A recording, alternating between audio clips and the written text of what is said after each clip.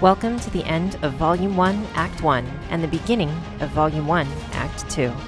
Galaxy's Greatest is a Starfinder RPG actual play podcast, trailing the adventures of a distant galaxy's greatest heroes as they tackle incredible challenges and uncover mysterious secrets. This episode will take us back to day 1 of our characters' adventures, a journey back in time.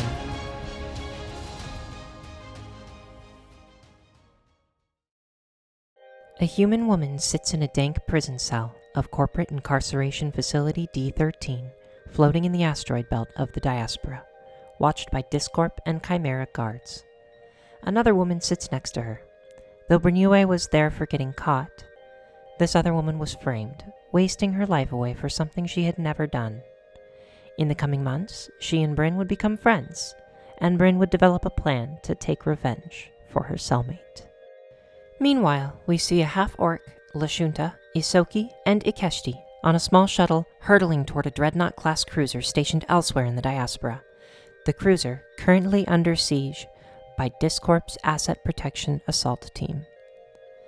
Janet, Liara, Jack, and Rex board the cruiser and oust their former co-workers from the vessel, only to find a community of psychically resistant Lashunta who have recently been discovered and awoken from cryogenic stasis.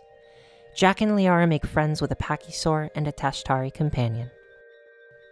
The former Discorp agents pick up a new task to interfere with the company's goals yet again, this time climbing aboard the ANV Vagabond with 2 smugglers who had secured necessities and medical supplies for the Lashunta community aboard the Dreadnought.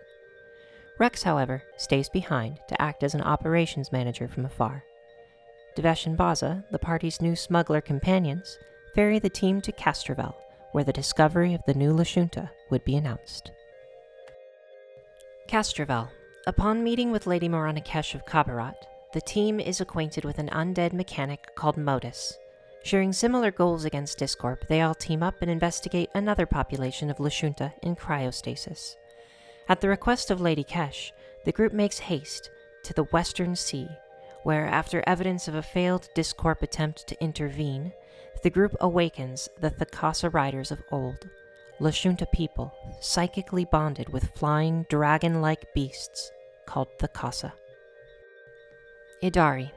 After accepting compensation, the group agrees to stay together and investigate another Discorp attack in the Tabard system of Nearspace, stopping at the home station of the Kasatha people, Idari, on the way. Meeting with their now information broker Rex, as well as a computer science professor at New Kasath University, the group learns troubling information about Discorp's dealings from an intercepted data disk that includes the ominous mention of the 1st of Rova, a calendar date only a few months away. Rex, now an expert at gathering information, also learns that Devesh may not be who he claims to be, but actually a former student from the hunted Arcane Order. Rex shares that the university has an artifact that may be of interest to Devesh in the archaeology department's storage room. Bernue is released from prison and dropped at Idari Station. Suddenly, and for reasons unknown to its people, Idari begins its lockdown procedure.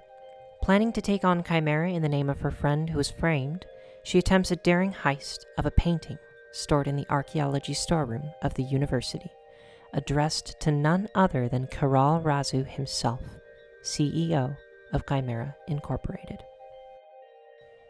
After discussing Devesh's true identity, parting ways with Liara, and hearing the Idari alarm bells sound, the group springs into action to successfully steal the arcane item from New Kasath University, meeting Bernue during their attempt and escaping Idari just before all shuttle bay doors close. An asteroid ship looms over Idari Station as the Vagabond jumps to Tabard Minor. Tabard. The team splits, with Modus, Bernue, Jack, Baza, and Janet dropped off at Tabard Minor to investigate the abandoned city of Volnti and Discorp's potential involvement. They find chilling evidence that the Copaxi people were drugged and stolen from their homes.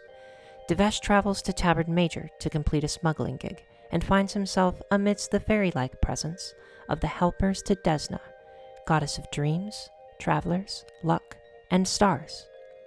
Devesh helps this cheery group of spacefarers complete their mission in prepping Tabard Major to eventually become a star. After doing so, he travels back to Tabard Minor to meet with the rest of the crew and their new friend, a plant person, also investigating the disappearance of the Copaxi people, named Deathkeeper Sage. The group explores the first sublevel of a Vesk facility, hoping to find evidence of Discorp's wrongdoing beneath the surface of Volnti. Deathkeeper Sage informs the crew that one individual seems trapped deep within the facility on sublevel 3. The group agrees to investigate. End of Act 1.